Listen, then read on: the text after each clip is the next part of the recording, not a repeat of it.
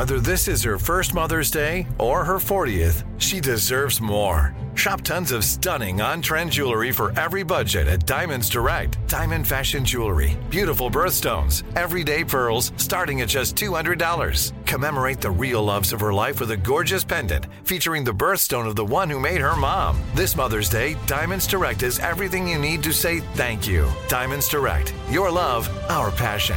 Online at diamondsdirect.com. This is your moment, your time to shine, your comeback.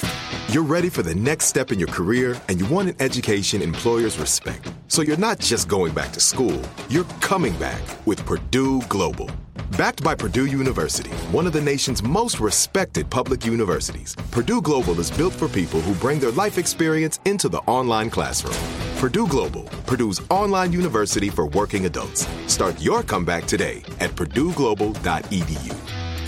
When you buy Kroger brand products, you feel like you're winning. That's because they offer proven quality at lower than low prices. In fact, we guarantee that you and your family will love how Kroger brand products taste, or you get your money back. So next time you're shopping for the family, look for delicious Kroger brand products, because they'll make you all feel like you're winning. Shop now, in-store, or online. Kroger, fresh for everyone. If a new house is on your wish list in the next 5 years, grow your savings faster and experience your dreams with an Ohio Homebuyer Plus account from Kemba Financial Credit Union. A savings account specifically designed to save for a new home, where you can earn 7% APY, a $500 matching bonus, and a $1,500 mortgage closing cost credit. Learn more at Kemba.org. Offer expires March 31st, 2025. APY equals annual percentage yield. Restrictions apply. NMLS 292230. Equal housing lender. Federally insured by NCUA. From BBC Radio 4, Britain's biggest paranormal podcast is going on a road trip. I thought in that moment, oh my God, we've summoned something from this board. This is Uncanny USA. He says, somebody's in the house, and I screamed.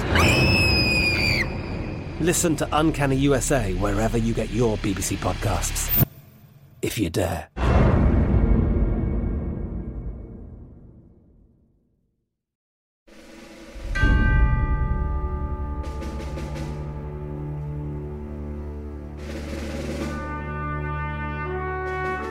This is Lee Habib, and this is Our American Stories, and we tell stories about everything here on this show, including yours. Send them to ouramericanstories.com for some of our favorites. Up next, a story from our regular contributor, Anne Claire. Anne is a choir director, teacher, organist, and a great writer on all things World War II history. Today she shares with us the story of 2 ships sunk at the attack on Pearl Harbor. Take it away, Anne.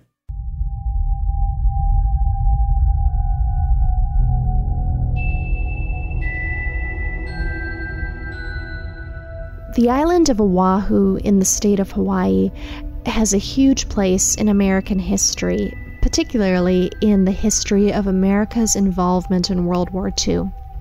The Japanese attacks on December 7, 1941, which launched the U.S. into the war, took place on that island.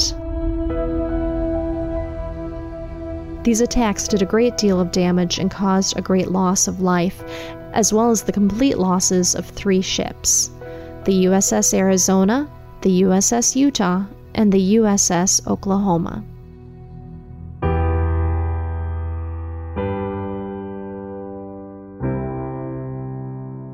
The Arizona Memorial is open to the general public as part of the World War II Valor in the Pacific National Monument, and it's an excellent place to visit and to remember those who were lost. Unlike the Arizona Memorial, the Utah and the Oklahoma memorials are actually found on Ford Island, which is still used by the military as part of Joint Base Pearl Harbor-Hickam. So to see these memorials, one needs special permission, or, if you're fortunate enough, as we were, military friends stationed in the area who will act as escort. The resting place of the Utah is a rather lonely and unassuming place. When we visited, our party had the little parking area to ourselves. By 1941, the Utah was already past her prime. Launched in 1909, she served in World War I. She was demilitarized in 1931 and repurposed as a target ship for training. The Utah was on the opposite side of Ford Island from the Arizona and other prime targets for Japanese planes. Just why she ended up having 6 torpedoes fired on her is an open question. Perhaps it was a case of mistaken identity, but whatever the reason, 64 of the training ship's officers and crew were lost. It might have been more if Lieutenant Commander Solomon Isquith hadn't organized a rescue crew when he and others who'd escaped heard the frantic knocking on the hull of survivors trapped inside.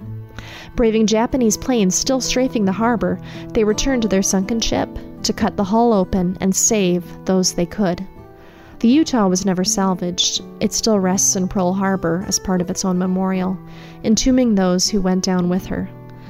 The original memorial for the Utah was a plaque mounted on the wrecked remains. A new memorial was built in 1972. The simple white structure offers a close view of the ship's remains. Below the raised American flag, a plaque commemorates those who were lost. Like the Arizona survivors, survivors of the Utah have the option of having their ashes returned to the ship upon their passing to join those who never left.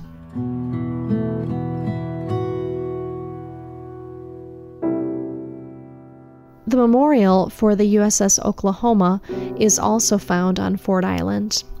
Unlike the Utah, the USS Oklahoma was still a fully active battleship. On the morning of December 7, 1941, she was tied up just down Battleship Row from the Arizona. Struck by at least 9 torpedoes, it took only 13 minutes for the Oklahoma to capsize.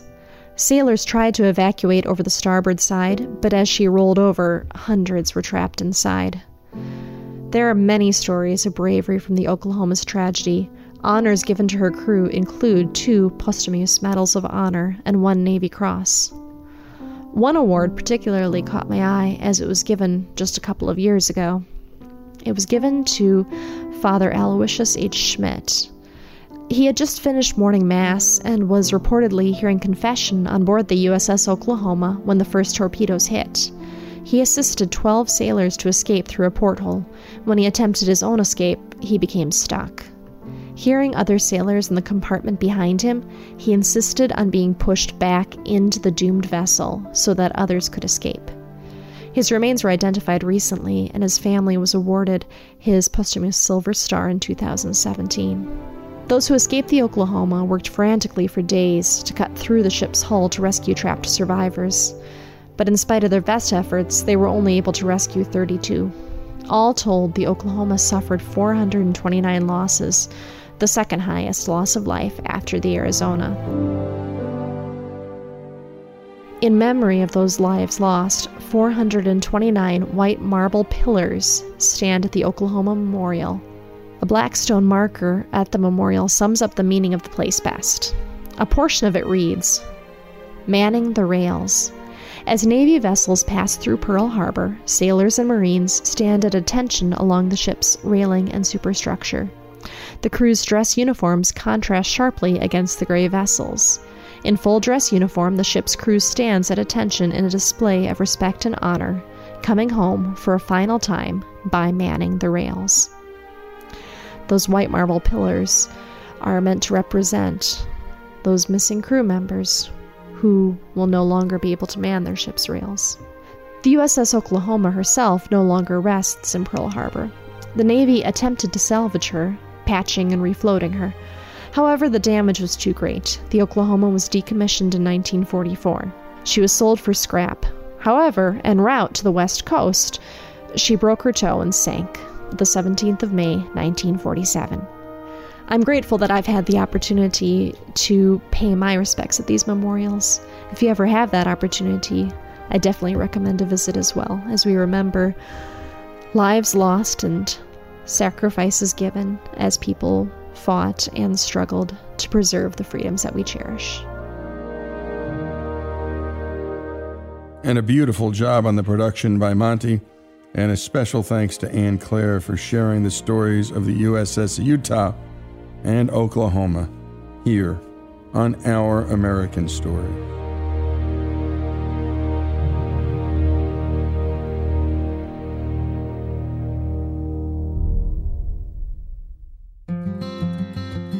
Folks, if you love the stories we tell about this great country, and especially the stories of America's rich past, know that all of our stories about American history, from war to innovation, culture, and faith, are brought to us by the great folks at Hillsdale College, a place where students study all the things that are beautiful in life and all the things that are good in life. And if you can't get to Hillsdale, Hillsdale will come to you with their free and terrific online courses. Go to hillsdale.edu to learn more.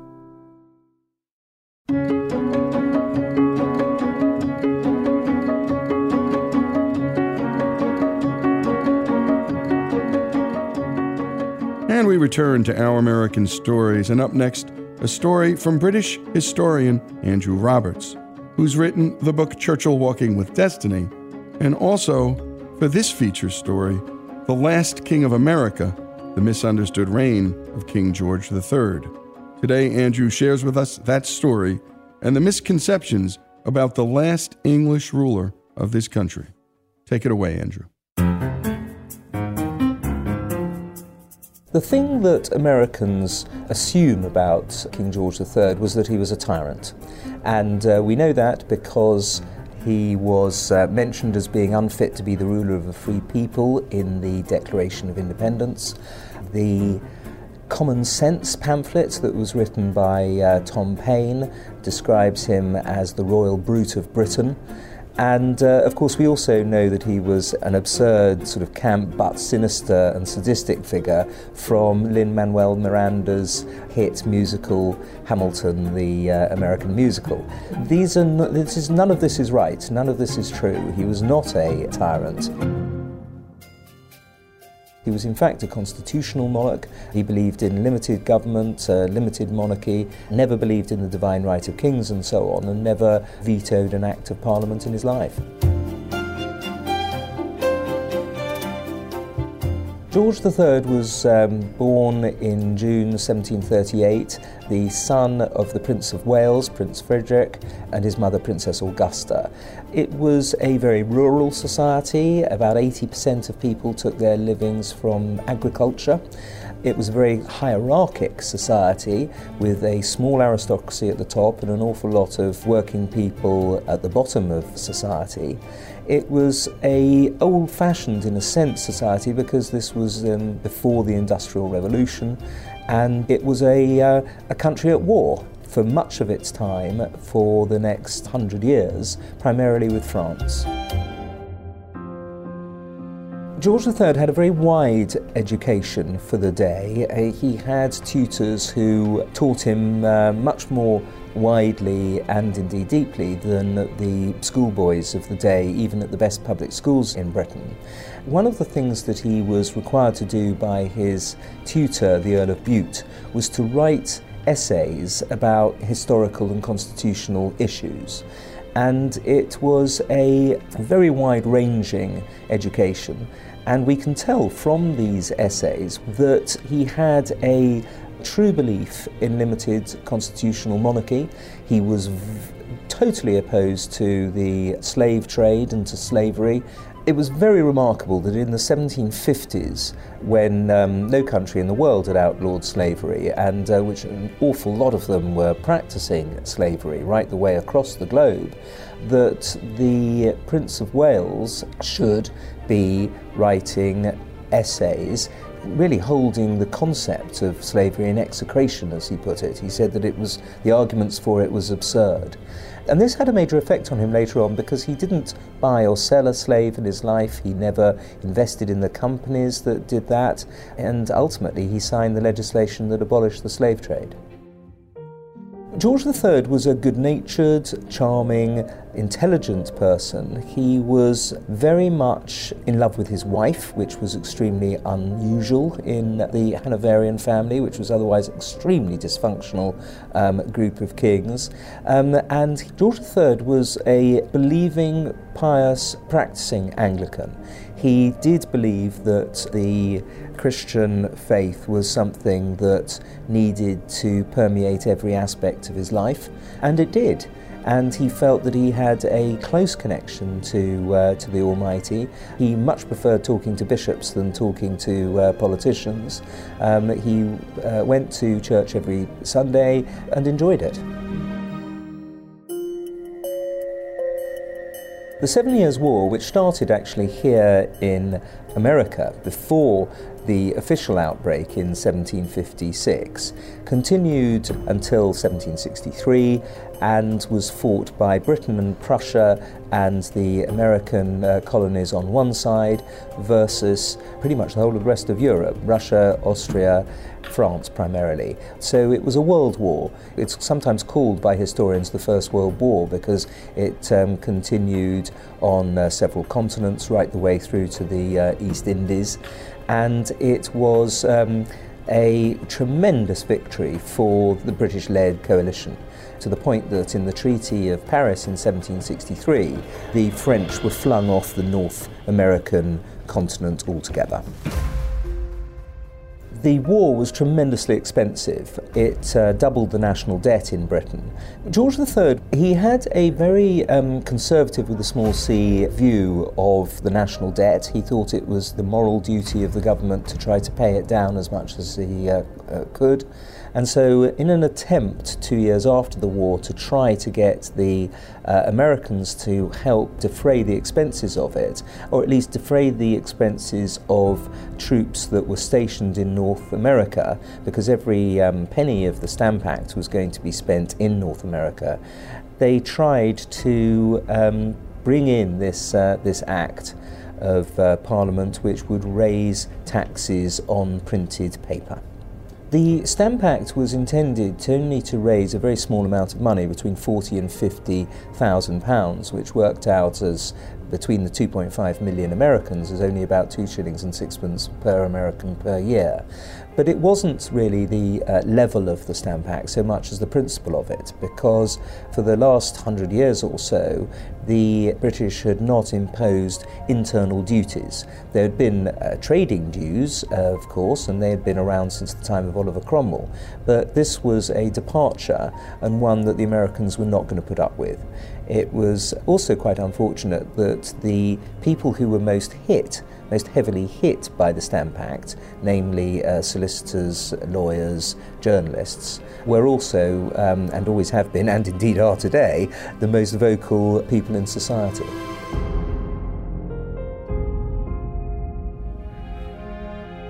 America deserved independence by the 1760s and early 1770s. It was a country of 2.5 million people. It had 7% year-on-year growth, a really burgeoning economy. It had more bookshops in Philadelphia than in any other city of the empire except for London. It also had no external French threat, so the nearest French army was 1,000 miles away in Haiti. So it was the right time for America to become self-governing, and at the same time the British government passed a proclamation saying that the 13 colonies could not expand over the Allegheny Mountains westwards, and so it essentially preserved the whole of the American continent west of the Alleghenies as one gigantic Native American reservation, essentially.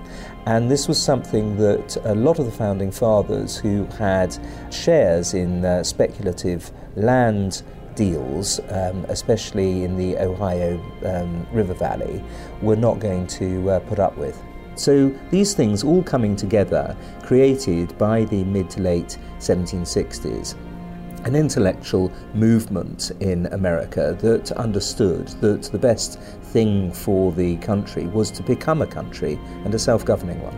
The truly important factor in the creation of the American Revolution was not issues over taxation and representation. Frankly, both the South Carolinian and the Virginian delegates to the Stamp Act Congress were told not to accept representation if it were offered. But it was about sovereignty. It was about who ultimately was in control of the laws that were passed in America. And when American local legislatures could be vetoed by the London Parliament, that was something that went to the heart of whether or not America was going to become a sovereign nation. And you're listening to Andrew Roberts tell a story. Heck, I know a lot about history, and it was revealing to me. And by the way, we're still having the same arguments about sovereignty, about who decides and who pays, even here in this country with a distant power at least as many people see it, called Washington, D.C. When we come back, more of this remarkable storytelling. Andrew Roberts telling the story of the last king of America, King George III, here on Our American Stories.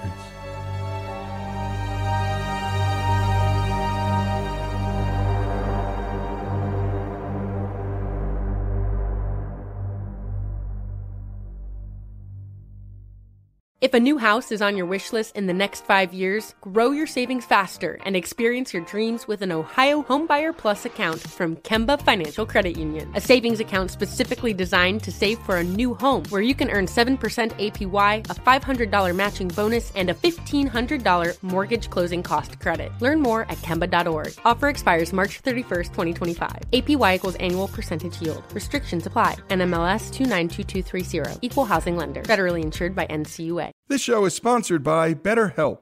We all carry around different stressors in our lives, big ones and small ones. If we keep them bottled up, boy, that can be a real problem. Therapy is a safe space to get things off your chest, to figure out how to work through whatever's weighing you down. I know people who've profoundly benefited from therapy, learning everything from coping skills to setting boundaries in their life. You don't have to have experienced major trauma to benefit from therapy. If you're thinking of starting therapy, give BetterHelp a try. It's entirely online. It's safe. It's designed to be convenient, flexible, and suited to your schedule. Just fill out a brief questionnaire to get matched with a licensed therapist and switch therapists anytime for no additional charge. Get it off your chest with BetterHelp. Visit BetterHelp.com/OAS today to get 10% off your first month. That's BetterHelp.com/OAS. BetterHelp, HELP.com/OAS. From BBC Radio 4, Britain's biggest paranormal podcast is going on a road trip. I thought in that moment, oh my God, we've summoned something from this board. This is Uncanny USA. He says, somebody's in the house, and I screamed. Listen to Uncanny USA wherever you get your BBC podcasts, if you dare.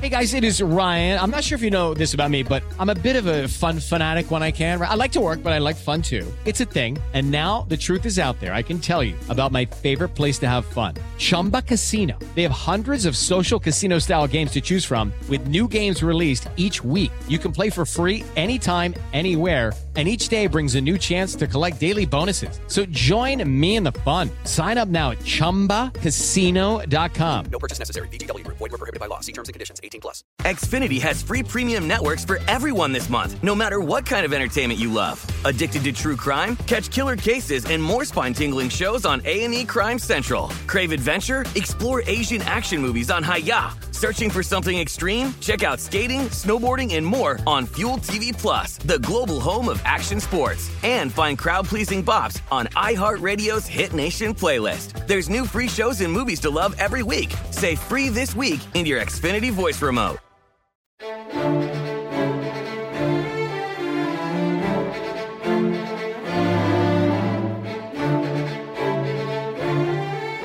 And we're back with Our American Stories and our story on the last king of America, King George III. And by the way, pick up this book on Amazon. You won't put it down. It's terrific writing and a real suspense yarn in some ways. When we last left off, Andrew Roberts was telling us about what kind of man King George was. He hated slavery. He was a constitutional monarch. And unlike popular perception, he wasn't a tyrant. But in order for us to gain our independence, he had to be painted as one. Let's continue with the story.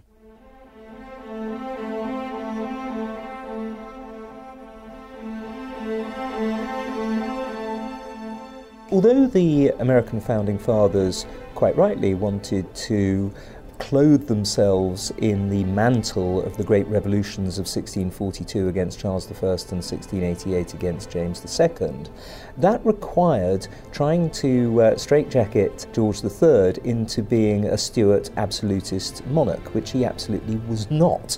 And so instead, they needed to try to turn him into a tyrant, which he also was not. We know what tyrants did in the late 18th century. One only had to look at Russia or Austria or Prussia, what the Spanish were doing in New Orleans, what the French were doing in Corsica, to see what despotism looked like in the 18th century. And George III was doing none of that. He never arrested an American editor, closed an American newspaper. He didn't station armies in the American cities, except for Boston after 1768.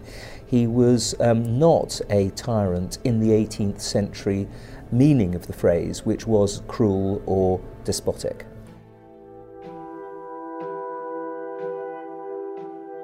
The Boston Tea Party was an attempt in December 1773 to keep the price of tea high for those Bostonian merchants, many of whom were also smugglers, to profit from.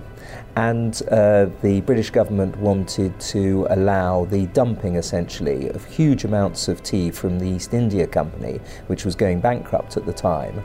This would have been very good for American consumers of tea because they would pay much less for their tea. But this wasn't good at all for the Bostonian merchants, who had their men attack the ships that were bringing the tea into the harbour and threw 9,000 pounds in weight of tea, so tons and tons of tea into the harbour. So this encouraged the Lord North government back in London to pass various tough acts called the Intolerable Acts in America, the Coercive Acts in Britain, against the port of Boston and the province of Massachusetts Bay. And the king was told that by the royal governors that the other provinces would not stand by Massachusetts, and it was one of many, many appallingly bad pieces of advice that he got from his men on the ground. It was always disastrous when the royal governors and other important people, just like General Sir Thomas Gage, the Commander-in-Chief of the British Army in America, told the king that the Americans would react meekly to the coercive acts. He couldn't have got it more wrong. In fact, they reacted with fury and also in a unified way. Once the Declaration of Independence was published, famously on the 4th of July 1776, the reaction across the 13 colonies was immediate, and on the 9th of July, the King's statue in the Bowling Green in southern Manhattan was pulled down, melted down to create 44,000 lead bullets for the Continental Army, and right the way across the colonies, his royal insignia was taken down and burnt. He was burnt in effigy. The names of various colleges and streets and even cities was changed to get rid of British monarchical nomenclature. So it was a really very powerful and immediate response.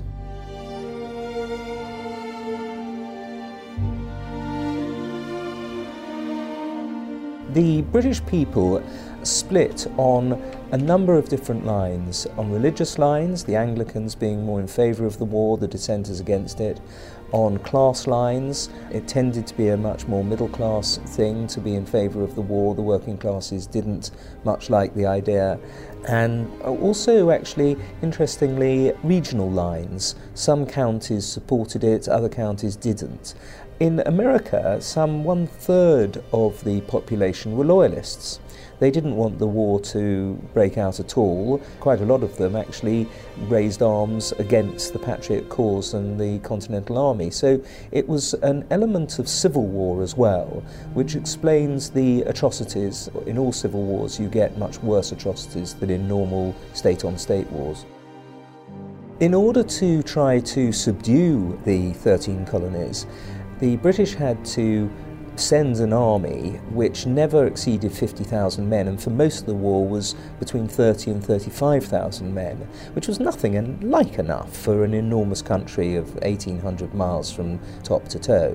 It was a force that had to be given 1/3 of a ton of supplies per man, and so that also was a tremendously difficult logistical problem to get that across the Atlantic, 3,000 miles of the Atlantic with the Royal Navy, especially when later on in the war these ships were being attacked. And it's always very dangerous to fight against people who actually use their marksmanship to put food in their children's mouths. And that was true of an awful lot of Americans. The actual marksmanship was something that the British Army was not prepared for. They were the American militiamen, Minutemen, and later Continental Army soldiers were an awful lot better than the British were expecting them to be. The British had a strategic plan, really the only workable strategic plan of the war from the British side, which was to send Sir William Howe up the Hudson Valley from New York with one force, at the same time as Sir John Burgoyne came down from Canada to Albany with another, and they were going to meet and thereby secure the Hudson Valley and cut off the New England colonies from the rest of the 13 colonies, and that, if it had come off, might have won the war. But Sir William Howe veered off eastwards and captured Philadelphia, and that led to Sir John Burgoyne being captured at Saratoga in October 1777. At the time of the surrender of Burgoyne at Saratoga, the public opinion, which hitherto hadn't really mattered very much in British politics, suddenly became an extremely important aspect, and it turned against the war. The radical Whigs in Parliament openly sided with the Americans. They wore blue and buff clothes, which was the colour of the Continental Army officers, and was a highly difficult moment for the whole of the British political setup. The government essentially was in very great danger of falling. And you're listening to Andrew Roberts tell a heck of a story, and it's true, it was our first Civil War. More from Andrew Roberts, the book, The Last King of America. Go to Amazon or the usual suspects and buy it after these messages.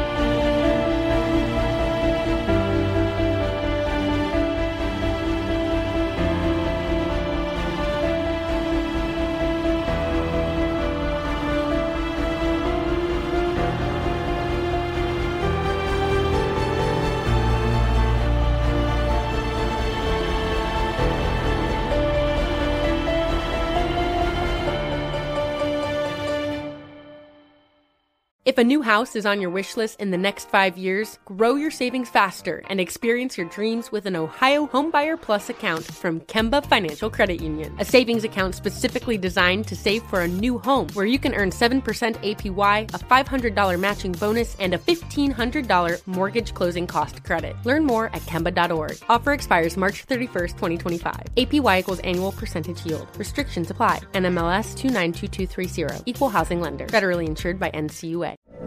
From BBC Radio 4, Britain's biggest paranormal podcast is going on a road trip. I thought in that moment, oh my God, we've summoned something from this board. This is Uncanny USA. He says, somebody's in the house, and I screamed. Listen to Uncanny USA wherever you get your BBC podcasts, if you dare.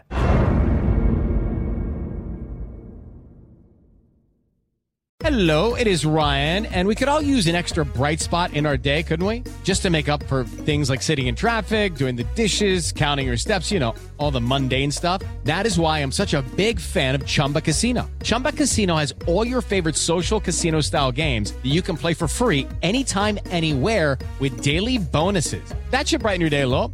Actually, a lot. So sign up now at ChumbaCasino.com. That's ChumbaCasino.com. No purchase necessary. VGW Group. Void where prohibited by law. See terms and conditions. 18+. Xfinity has free premium networks for everyone this month, no matter what kind of entertainment you love. Addicted to true crime? Catch killer cases and more spine-tingling shows on A&E Crime Central. Crave adventure? Explore Asian action movies on Hi-YAH. Searching for something extreme? Check out skating, snowboarding, and more on Fuel TV Plus, the global home of action sports. And find crowd-pleasing bops on iHeartRadio's Hit Nation playlist. There's new free shows and movies to love every week. Say free this week in your Xfinity voice remote. Finding the right news podcast can feel like dating. It seems promising until you start listening. When you hit play on Post Reports, you'll get fascinating conversations and sometimes a little fun, too. I'm Martine Powers. And I'm Elahe Azadi. Martine and I are the hosts of Post Reports. The show comes out every weekday from the Washington Post. You can follow and listen to Post Reports wherever you get your podcasts. It'll be a match, I promise.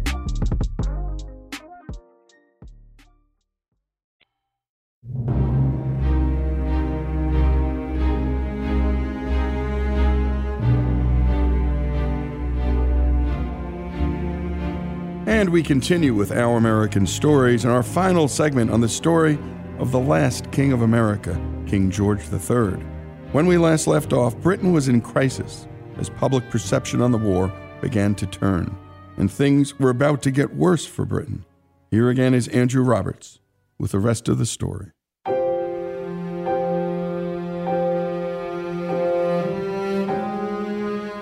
What happened then was that the French got involved in the war in February 1778. The French are always there when they need you. And in 1780, the Spaniards declared war, and in 1780 also the Dutch. So the British were suddenly fighting a world war against these three major European powers, which turned the whole of the American War of Independence into a colonial backwater whilst we fought for our very existence. There was one point in 1779 when a Franco-Spanish fleet with 30,000 men was about to land in Britain and invade Britain.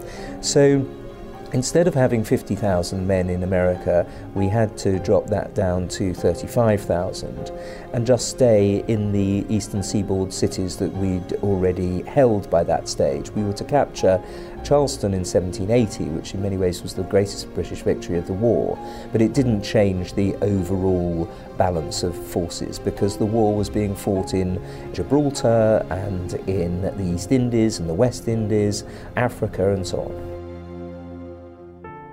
There were any number of reasons why the American War of Independence was lost by the British. Some military historians, including me in fact, think that it couldn't have ever been won after the escape of George Washington from Manhattan. If the Battle of Bunker Hill hadn't been such an extremely expensive Pyrrhic victory for the British, if Valley Forge had gone differently and there were more desertions and the sublime, charismatic leadership of George Washington had either not been there or not been so impressive, then there was a chance of that rebellion being smothered in its cradle. However, by the time that he had got through the Valley Forge months, it was pretty much, and especially when the French turned the whole thing into a world war, it's so much more difficult to fight on more than one front. There were also lots of other problems in that the British War Office hated the Admiralty and vice versa. Lots of the generals all hated each other. The generals often hated the admirals and vice versa. I mean, it was quite extraordinary, the amount of internal bickering that went on, especially, of course, when it looked like it was going to be a losing war. Once the British were fighting a war not just on two fronts, but on 5 or 6 fronts, the torrent was just too strong, and George III took a long time to recognise that actually we were going to lose the 13 colonies, that they were going to become independent, and that the sooner the war ended, the more likely it was that we weren't going to lose any more colonies. As it was, we did lose some, but it was a question of drawing a line before the situation got even worse. The defeat was the most catastrophic strategic reverse for Britain between the loss of the Angevin lands in the 15th century and the fall of France in 1940. It was deeply humiliating for the king. It brought down the Lord North government. It was expensive both in blood and treasure. And of course the loyalists, over 80,000 of them, had to flee the United States, and they got out with their lives, many of them, and escaped to Canada, from where they helped build the Second British Empire in India and Africa and elsewhere. It was also very fortunate that the slaves who had escaped from their masters, including those actually that belonged to George Washington, a couple of them, were also allowed off in the British ships from New York to Canada, and so were not forced to return to their servitude. But actually, when one looks at the Germain Plan, at the low level of recruitment, at the hatreds, mutual jealousies and bickering between the departments and so on, and indeed the just sheer width of the Atlantic, none of these were George III's fault. He can indeed slightly be faulted over the low recruitment, actually, because of some decisions that he supported. But this was the Lord North ministry getting things wrong constantly, and also the generals not even supporting the plan that they put their names to. So, it's very often that King George III is blamed for losing the American War of Independence, but of the 10 or so factors that did lose Britain that war, he was only really marginally involved in one of them. I think that the real genius of the American founding was that the Founding Fathers did something totally exceptional in history, because there are any number of other countries and peoples throughout history who have escaped oppression and set up their own country and founded their own sovereignty. One thinks of the Israelites escaping from the Egyptians, the Spanish fighting the Dutch, the Austrians and the Italians, the Turks and the Greeks. In each case these were oppressive forces, and the other people escaped from oppression. What America did was to demand its own freedom and independence and sovereignty from a power that was not oppressing it, from a king who was not a tyrant in any way that you can use the term. He was not cruel, he was not despotic, but he was somebody who had to go because America was ready for its own independence, and that was proved to have been absolutely the right decision for America, because a century later you were the most powerful nation in the world. I think that the sort of takeaway message is that America's demand for autonomy was more important and more powerful than anything else, and certainly that George III's so-called tyranny has to be seen in that light. He was not a tyrant. The Declaration was wrong when it said that he was unfit to be the ruler of a free people, because he was the ruler of Britain and we were a free people at the time. Article 2 of your Constitution invests huge amounts of power in your president. And I noticed last April the Harvard Law Review argued very convincingly that in fact the present American president, the imperial presidency, as it has grown to become, is in fact much more powerful than George III was as King of England. So unless you believe that the imperial presidency of today is a tyranny, then I don't think that you can continue to believe that George III was one. And the king had learnt a lot of the lessons really of the American War of Independence. So in the French Revolutionary and subsequently Napoleonic Wars, Britain was in a much better state military. In fact, there's nothing better for an army than to lose a war in time for the next one, because people learn from the necessity of defeat far better than from anything else. So by the Napoleonic Wars, we had people who were officers who were able to be chosen on their talents rather than how rich they were or where they came from in society. And we had one thing that George learned was how important it was to stick to the war. We didn't trust the French royalists, who, like the loyalists in America, never really amounted to as much as was hoped for.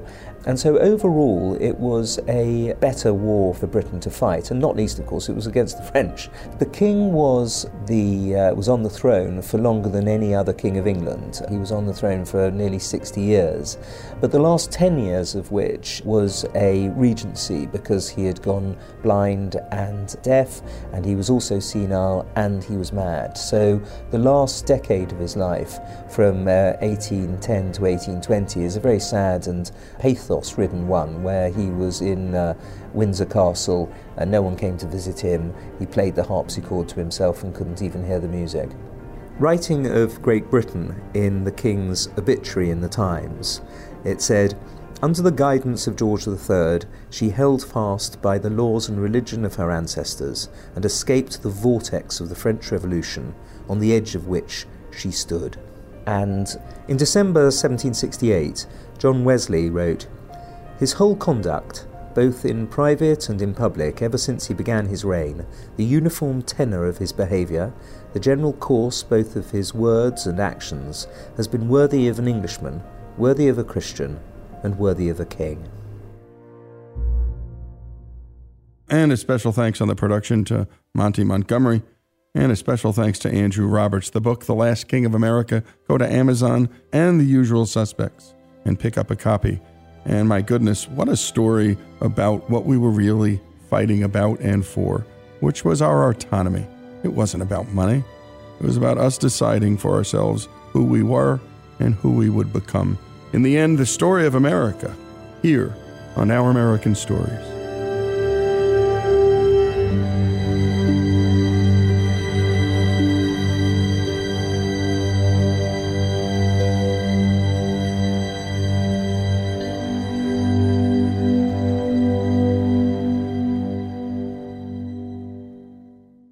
If a new house is on your wish list in the next 5 years, grow your savings faster and experience your dreams with an Ohio Homebuyer Plus account from Kemba Financial Credit Union. A savings account specifically designed to save for a new home, where you can earn 7% APY, a $500 matching bonus, and a $1,500 mortgage closing cost credit. Learn more at Kemba.org. Offer expires March 31st, 2025. APY equals annual percentage yield. Restrictions apply. NMLS 292230. Equal housing lender. Federally insured by NCUA. From BBC Radio 4, Britain's biggest paranormal podcast is going on a road trip. I thought in that moment, oh my God, we've summoned something from this board. This is Uncanny USA. He says, somebody's in the house, and I screamed. Listen to Uncanny USA wherever you get your BBC podcasts, if you dare.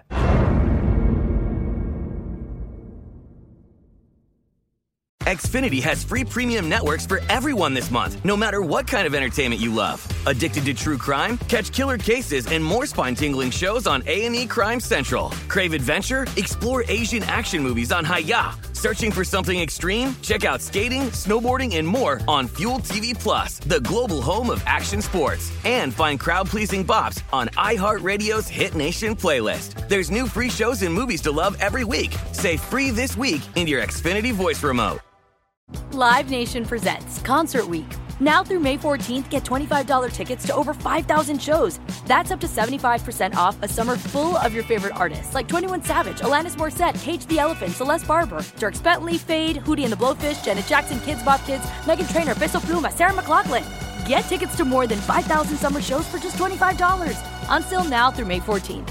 Visit LiveNation.com/Concert Week to learn more and plan your summer with Sean Paul, Sum 41, 30 Seconds to Mars, and Two Door Cinema Club. Are you looking for the perfect move-in ready home this spring season? Now's the time to buy at Fisher Homes. For a limited time only, enjoy below-market interest rates starting at 5.375% APR, 6.139% APR. With these exclusive lower rates, you can save hundreds on a move-in ready home and start enjoying the benefits of home ownership even faster. Schedule your personal tour with one of our new home specialists at FisherHomes.com and make this spring the season you find your perfect home sweet home. Financing provided by Victory Mortgage, LLC, NMLS 461249, Equal Housing Lender.